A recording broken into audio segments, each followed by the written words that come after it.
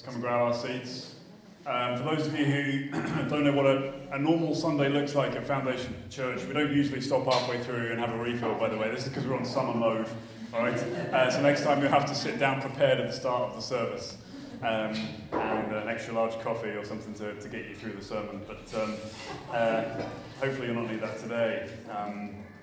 We're going to speak together on the subject of giving, and the reason why we're sort of taking a few moments to step aside from the Discipleship Explored, or we'll pick that up next week again, is because, as Neil's mentioned, as we sort of gave a bit of a heads up last week, we're going to have a special offering next Sunday, a special gift day at Foundation Church. We'll call it a special offering, and really it's an opportunity for those of you, particularly if you call Foundation Church your home, to contribute to what feels like quite a momentous, stage in our life as a church, and actually momentous, we think, as well for the community around us. And so that's what we are going to be doing next Sunday. But what I wanted to do today is really to try and lay some of the groundwork about that. And I think we need to, first of all, listen to God's opinion on giving and listen to his voice. Before it comes from me, let's hear what God has to say. And what we're going to be reading together is a section from the Old Testament, Exodus 35 and 36, of a group of people, the people of Israel, who were called by God, sent out on mission by God, and they were invited to generously contribute to that mission of God. So we'll read together. I've printed out the verses on those little white sheets on your seat. And you can follow along in your own Bible if you want. It's really down to you. But you'll notice as we go through, we're not reading every single section. You can go back and read that yourself at your own leisure if you wish. But on the verses on the little sheets, you've got all the verses we are looking at this morning. So we're going to start together at Exodus chapter 35 from verse 4. This is God's word. Moses said to all the congregation of the people of Israel, "This is the thing that the Lord has commanded. Take from among you a contribution to the Lord. Whoever is of a generous heart, let him bring the Lord's contribution, gold, silver and bronze, blue and purple and scarlet yarns, and fine twisted linen, goat's hair, tanned ram skins and goat skins, acacia wood, oil for the light, spices for the anointing oil, and for the fragrant incense, and onyx stones and stones for setting the ephod and for the breastpiece." And down to verse 20. Then all the congregation of the people of Israel departed from the presence of Moses. And they came, everyone whose heart stirred him, everyone whose spirits moved him, and brought the Lord's contribution to be used for the tent of meeting, and for all its service, and for the holy garments. So they came, both men and women. All who were of a willing heart brought brooches, earrings, signet rings, and armlets, all sorts of gold objects, every man dedicating an offering of gold to the Lord. And everyone who possessed blue or purple or scarlet yarns or fine linen or goat's hair or tanned ram skins or goat skins brought them.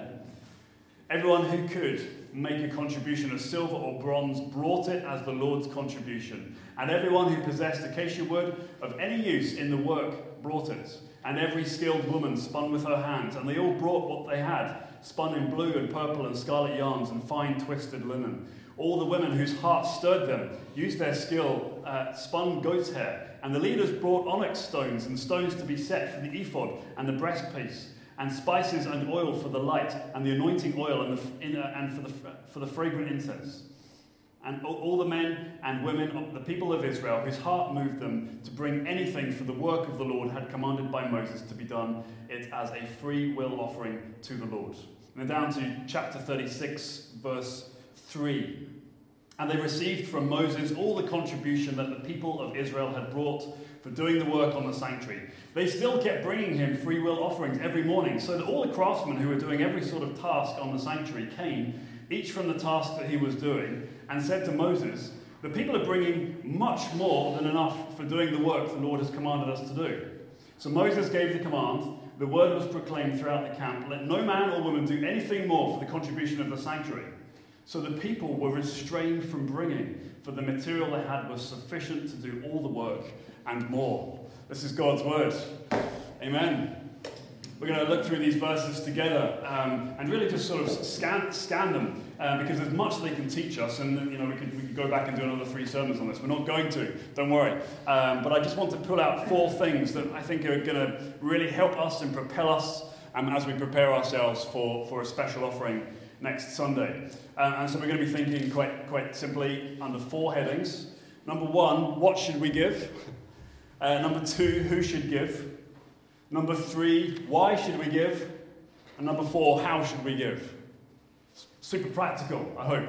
What, who, why, and how. And hopefully at the end of this, you'll try and get some of the framework in place that will aid you as you go and pray and think this week coming about how you should respond. We've just read this section, and we've jumped into halfway through, I suppose, the book of Exodus. Well, 2/3 of the way through. The background to the story so far is that God has freed his people from slavery in Egypt. They're under oppression for many years. And he freed them through the ministry of Moses, remember that, and all the plagues and all that stuff. And eventually they came out of Egypt and they were being led to the promised land. They were led by Moses. And prior to this passage here, Moses has just been up Mount Sinai. He has met with God. He has stood in God's presence on the top of the mountain, while the people in fear stood way back from the mountain, looking and hearing thunder, but couldn't see anything else, and smoke.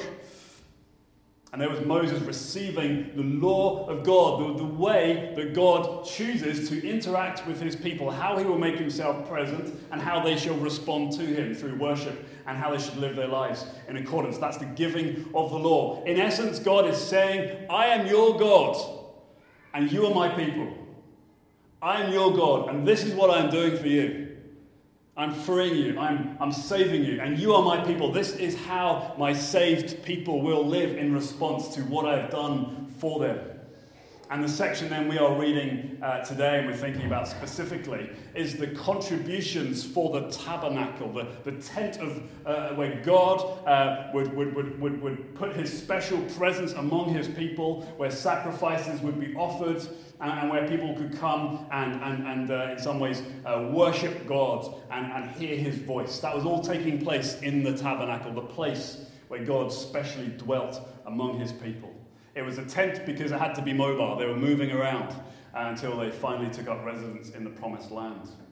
So what should we give? And even if we just scan these verses together, maybe this is the first time you've read them, it is clear that God, in this situation, God expects the resources for the tabernacle construction to come from his people. He's expecting the resources to put this stuff together based on what they already have, what he has already given them. It's not going to drop into their lap like manna, that fell from the heavens and sort of covered the ground. That wasn't going to happen with 20 quid notes, and they just go and gather it all up, and here we have the money. Not at all. It was what was in their hands already. It wasn't going to come from other people. It was going to come from God's own people. And so in verses 4 through 9, the first section of our reading, we had a list of some of the things that were needed to construct this beautiful, exquisite tabernacle. Maybe if we call it a tent, it sort of undermines a little bit about what it was like. It was a grand, a wonderful, a beautiful thing that had to be, as I say, portable at the same time. So the list gives the people what they should give. And again, a quick scan will show that it's costly, exquisite gifts, whatever each person had or could give. Everything from gold through to silver, bronze, expensive fabrics, that was all there, precious stones. These are cherished items, right? Expensive stuff. And of course, on one level, of course it's going to be expensive. Of course it's going to be sacrificial and costly, because it's going to be used for the worship of God. Right? It's going to be used in some ways to display the glory of God to the people and to the nations that look. Of course it's going to be costly and beautiful and amazing, because it's the place where God will meet his people. Of course it was going to cost them. There's 2 fundamentals, I think, when it comes to giving and how we should understand our role in giving, and giving, particularly in a sort of church context. There's 2 fundamentals of this. Number 1, our giving is to the Lord. When you give, you are giving to the Lord. It says in verse 5, for example, take from among you a contribution to the Lord. Whoever is of a generous heart, let him bring the Lord's contribution. Right? It's not, therefore, to Moses. It's not for the leadership team. And at Foundation Church, it's not for me. It's not coming to me. I don't take any money from the church. I'm voluntary in that sense. All that is to say that any giving that we do in any form is to the Lord. It's to God. Right? It's to His work. It's to His glory. It's to His mission. It's for His worship. That's how we use it. And elsewhere in Scripture, we see that actually giving itself is an act of worship. Yes, we sing songs. Yes, we take bread and wine. But giving is another part of our expression of worship to God. It's our response to His generosity to us. We'll think a bit about that later on. So that's the first thing. The first fundamental is giving is to the Lord. The second fundamental is that our giving will look different for each person. It will look different for each person. Look at the list. There's variety, isn't there? Some were able to give gold, probably some of the most costly things that they had at their disposal at that time. Some were able to give gold. Others were able to give bronze. Some could give expensive purple yarn, others goat's hair. Now, I don't know the difference between those things, the exact point, but you've got expensive yarns on one hand and then some rough old goat's hair. There is a differentiation. For some, silver. For others, olive oil. Precious metals or everyday stuff.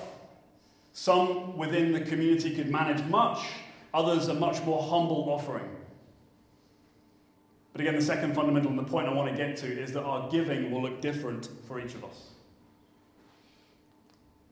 So don't look at the person next door to you or the person sat in front or behind and think, what they're able to dig out of their pockets. It's not about comparison. It'll look different for you. And elsewhere in Scripture, again, Jesus teaches us that the giving is very much a commentary on our heart. It's a commentary on the very deepest parts of ourselves. And he points, do you remember, to the few pennies that the old widow was able to put into the offering. A few pennies in monetary value were worth absolutely nothing at all, relatively speaking. And yet that was all she had, and she wanted to give that. Whereas those who gave out of their excess in the temple courts, it didn't hurt them, it didn't cost them too much. And Jesus points out that her offering of the 2 pennies are worth so much more in the sight of God than those who were able to bring tens of thousands or whatever they had. So our giving will look different for each person. Next Sunday, as I've mentioned, we're having our giving day, our special offering day, and that's an invitation for all of us to give. And of course, we're not building a tabernacle. That would look a bit odd in Clarewood, it has to be said, with goat's hair. We are, however, renovating our building. We're having a building renovation project starting tomorrow, actually. And it's not the tabernacle, but in some ways it's like the tabernacle, because we want this place to be a place where God meets His people. We want this place to be a place where God is worshipped. We want this to be a place where we are established in mission. That we are sent out from here, having been filled up to be sent out. We want this place to be a place of transformation, where the nations or the local residents look and say, there's something about you people. Something that I want. There's a person here. I want to meet, I want to know. That's what we want. So what should we give? First point. Second thing then is, who should give? Who should give? Is it all of us? Is it you? Is it everyone but you? Well, the text gives us a clue, doesn't it, about who should give. It is not a tax here. It's not an obligation that everybody has to engage in this. It's not that you have to, according to God, in this section here. It's because you are invited to and you're allowed to. It says in verse 5, for example, look at that. Whoever among you is of a generous heart. That's the person who should give. Or in verse 21, everyone whose heart stirred him or her. Everyone whose spirit moved him or her. Or in verse 22, all who were of a willing heart. In verse 29, whose hearts moved them.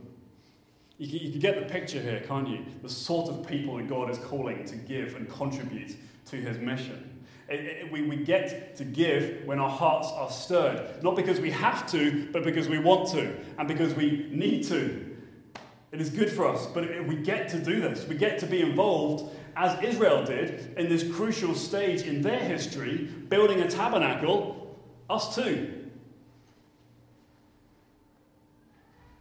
And so as you take this home with you this morning, and please do take the Bible verses away with you, listen again to the recording, as you process this call to generosity that God is issuing us as a community, as you pray it through, as you ask God how he wants you to respond, what he's calling you to give, according to this section here anyway, there should be no sense of reluctance or obligation. In fact, I would go as far as to say, if that's how you feel when it comes to the subject of giving on a special giving day, then please don't give. God wants this, and God loves a cheerful giver. Hearts are stirred. Spirit's stirred. If it's in your heart, then you can give. But look at the results, and this is how you know. Look at the result when a stirred and passionate and generous people who hear the call of God, when they start to pour out their resources. Look at chapter 36, verses 3 through 7. You've got this scenario where you've got these sort of the chief designers, the architects, the artists.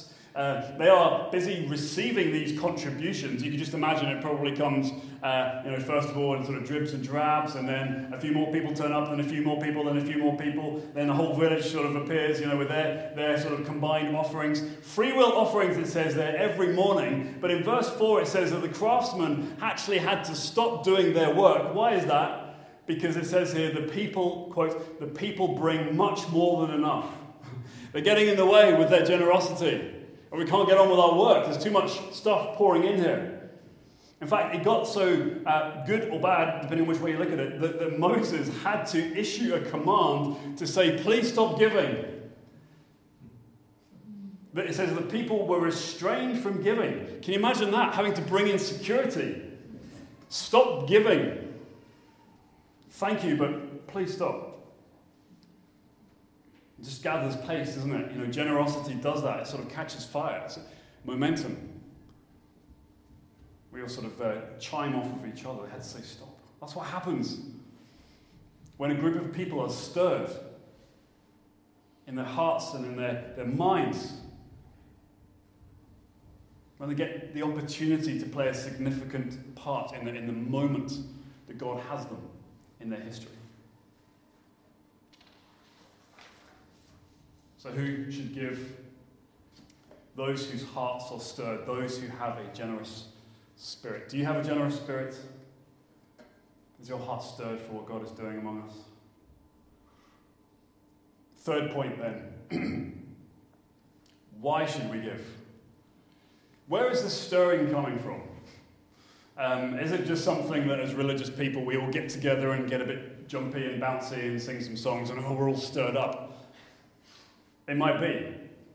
If those songs are great, then perhaps that's part of it. Why should we give them? Where does the stirring, what stirs us to give? To get to that place where we have a stirred heart and a stirred spirit? Well, Israel, I suppose they looked in two different directions, and that's where the stirring came from. First of all, they looked back.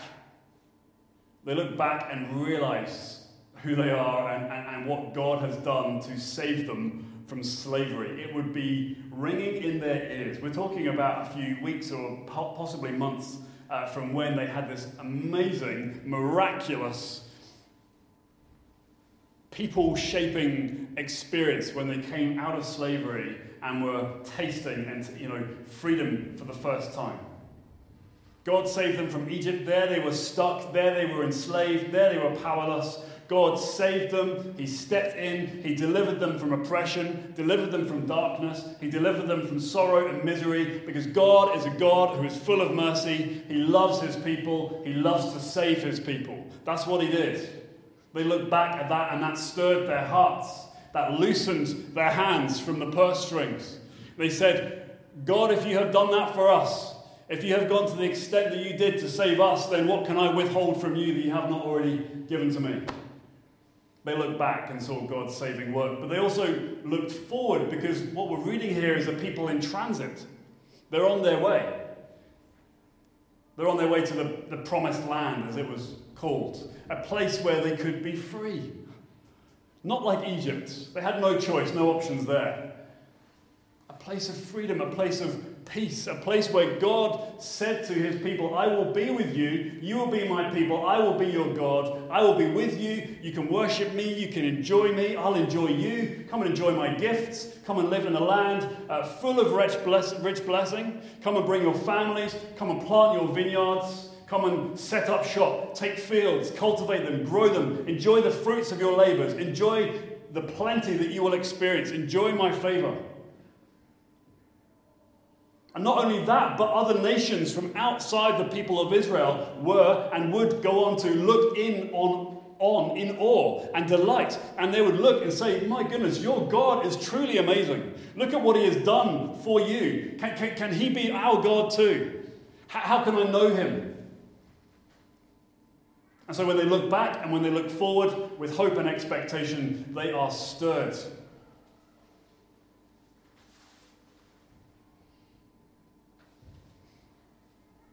How are we stirred? We're not the people of Israel. How are we stirred? Very similar way, actually. When we look back, we're amazed at what God did in Egypt. But there's an even greater exodus, an even greater freedom. We're amazed at God's saving work to us in the gospel. God saved us from slavery. He saved us because we were stuck. We were enslaved. We were powerless. We were stuck in sin, which separates us from God. We were stuck in spiritual darkness, which just brings nothing but death. We were stuck, estranged from God, serving hard and cruel masters. But then God came down to us in the gospel. He sent his Son, who became one of us. And Jesus, the Son of God, didn't just join us in our darkness and misery, as amazing as that is in and of itself. But he came to take on our darkness and our misery and our enslavement on himself. He absorbed it on himself and dealt with it finally and fully through his cross, his death, and his resurrection. And so when we look back on the gospel, that event that happened in time and space in history, it stirs our hearts. It thrills us. We think, wow, he did that for me. He did that to save me. He came to dig me out of the ditch that I was in. He came to give me new life and freedom and forgiveness and peace. Eternal relationship with God. Stirs our hearts. But when we look forward as well, we're stirred. Because the gospel has a historic component. It has that thing that happened 2,000 years ago. You can go back in a time machine and be there and see it. But also, we look forward to this ongoing work, this hope that we have of the future. This good news of Jesus and what he has done has implications like shockwaves that continue through our generation and to the next generation and to the generation after them. The good news of Jesus and his transforming love and his power, his forgiveness and his salvation, that changes hearts and minds, that changes families. It goes from city to city. It goes from estate to estate. Council estate to council estate. When the coming kingdom of the King is fleshed out, when it is applied, when it is enjoyed and understood, we get swept up in what God is doing and continues to apply the work of Jesus in our generation and beyond. So we look forward to that. And God has given us here at Foundation Church a very clear mission. Here and now. To bring the gospel to Clarewood. This transforming, life-changing message and its power. He has called us in this moment to bring this to the generation, to the residents around us. God says to us this morning, says to you, I am your God, and you are my people. And I'm calling you to set up shop here, to plant yourselves down here, to worship me here, to enjoy me here, to demonstrate my glory, my love, my power, my goodness in this estate by how you do life together here. If this does not stir your heart, then don't give a single penny. But if this gets your heart racing, your pulse quickening for what God is calling us to, then I commend you to get down on your knees before him this week and say, Lord, I am yours. You have saved me. You have called me to participate in your mission. How do you want me to respond?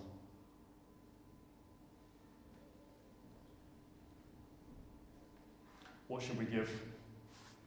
Our resources, whatever we have to hand. Who should give? Those whose hearts are stirred. Why should we give? Because when we look back and when we look forward, our hearts are stirred by what God is doing and has done. It's amazing. Finally then, fourthly, how should we give? Practical stuff coming up. Look at, though, at the text. Verse 20.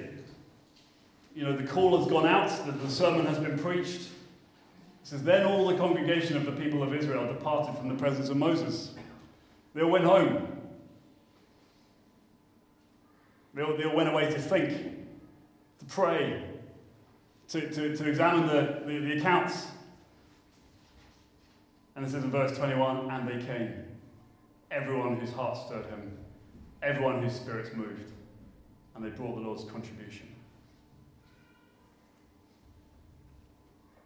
If your heart is stirred, then may I encourage you strongly this week, between now and this time next week, to determine between you and God what you can give.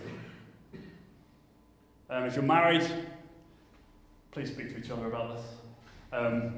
Don't try and take decisions, on your own. It'll just end in sorrow. But yeah, please do speak to one another about that. Let me offer you two principles as you come to prayer and as you ask God. What way should you respond? Almost like, I suppose, two rails of a train track. These will hopefully keep you from becoming derailed when it comes to the subject of money. The two rails are this, the two principles are this. Wisdom, you need wisdom, and faith. You need faith. You need both. When it comes to asking God what to do, how to respond, how much, if anything, you're able to contribute, if your heart's stirring you to do that, you need wisdom. Wisdom to be wise about what God is calling you to do, not foolish, okay? We don't want you to place yourself, or anyone, in overwhelming debt, or to make commitments that you can't keep. So please, as you're thinking and praying and asking God, pray for wisdom. It is a gift of the Holy Spirit. Ask for wisdom. Holy Spirit, give me wisdom. But the same Holy Spirit who gives wisdom is also the Holy Spirit who gives faith. The other track. You can't be without either. He will give you faith if you ask for faith. Because we are a group of people who trust a God who has said to us in his word, I can do more than you ask or imagine. I can do more than you ask or imagine. And so faith trusts God at his word and says, you can do more than you ask or imagine with my money. You can give me boldness. You can give us boldness in our generosity. You can enable me to be sacrificial with my giving. Giving in some way that sort of hurts. Wisdom and faith. As I've been thinking about this myself personally, and as we've been talking, Marion and I, it's clear that the sort of giving that we feel God calling us to is where we will deny ourselves something, forego something, in order for us to say yes to God and listen to his call. That's sacrificial giving. But we trust a God who supplies and blesses, and that whatever we give will be abundantly replaced in some way or other. So wisdom and faith. We actually have works underway. By the way, if you came to our work team yesterday, thank you so much. for helping, and for other work teams we've had in the past as well. It's just been great that we've been able to come together and tidy up and prep and just haul stuff to the tip and do bits and pieces, whatever was happening upstairs. There's singing as well. I'm sure some work happening as well. It's amazing, but lovely to hear. But we had a great time. And that was really all because we're preparing for tomorrow. We've got some painters coming in, and they're going to paint the whole building internally and make it look great and smell great. We've got plans for new flooring, God willing, for a new kitchen. We want our kids' room to look great and just be a great space for our kids and kids from our local area as well to come and enjoy and be together and hear about God and give their lives to Him. That's what we are praying and working for. We would like some new lighting to upgrade bits and pieces. All these things are not merely cosmetic for cosmetics' sake. I hope you'll understand that. We want our building, yes, of course, to be a place where we worship God. We want our building to be a place where we can base our mission from. We want this to be a place of transformation. We want this to be a place that is welcoming and comfortable. Whether we like it or not, buildings preach. Buildings say something. They have a message for good or not so good. And so we have to be aware of that.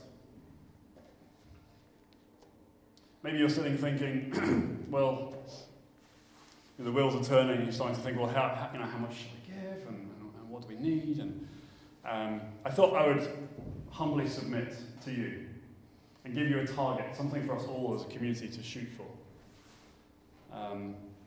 We are going to target on our gift day to try and reach £10,000. It's quite a lot of money, isn't it? Just so you know roughly where we're heading. This will enable us to complete our renovations here in the church, but beyond that, it will enable us to have funds available for ministry as we launch in September, to host events, to practice hospitality, radical generosity, to bless our local community. As I said, it looks different for each of us. It looks different for each of us. Don't forget, some are able to bring gold, others are able to bring bronze. For some of you, it'll be purple yarn, others olive oil. By the way, I don't mean literally to bring those things, but I do intend you to understand that what you may or may not be able to give as an individual or as a family will be different. My point I want to underscore here is it's not about comparison. God does not measure your value based on how much money you can throw into the hat. He measures your value because of what Christ has done for you.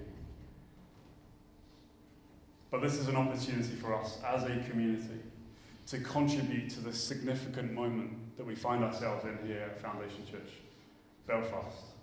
And a significant moment, let's not face it, we believe, for the Clarewood estate. What God is doing here is not just for us at all, it's for the estate around us. So as I close out, let me give you 3 very practical ways that you can respond next Sunday. Here they go. Number 1, after taking all these things into consideration and praying and asking God, you decide that you want to give a one-off gift next Sunday. You can do that. That's your first option, if you like, to give a one-off gift next Sunday. How you do that is totally down to you. If I may, you may choose to give with cash if you wish, checks, if anyone still uses those. But we do take them. You can go online. You can phone up your bank if that's something you can do. You can use our contactless giving terminal. There's all these options available. On every other seat, there's one of these little envelopes here.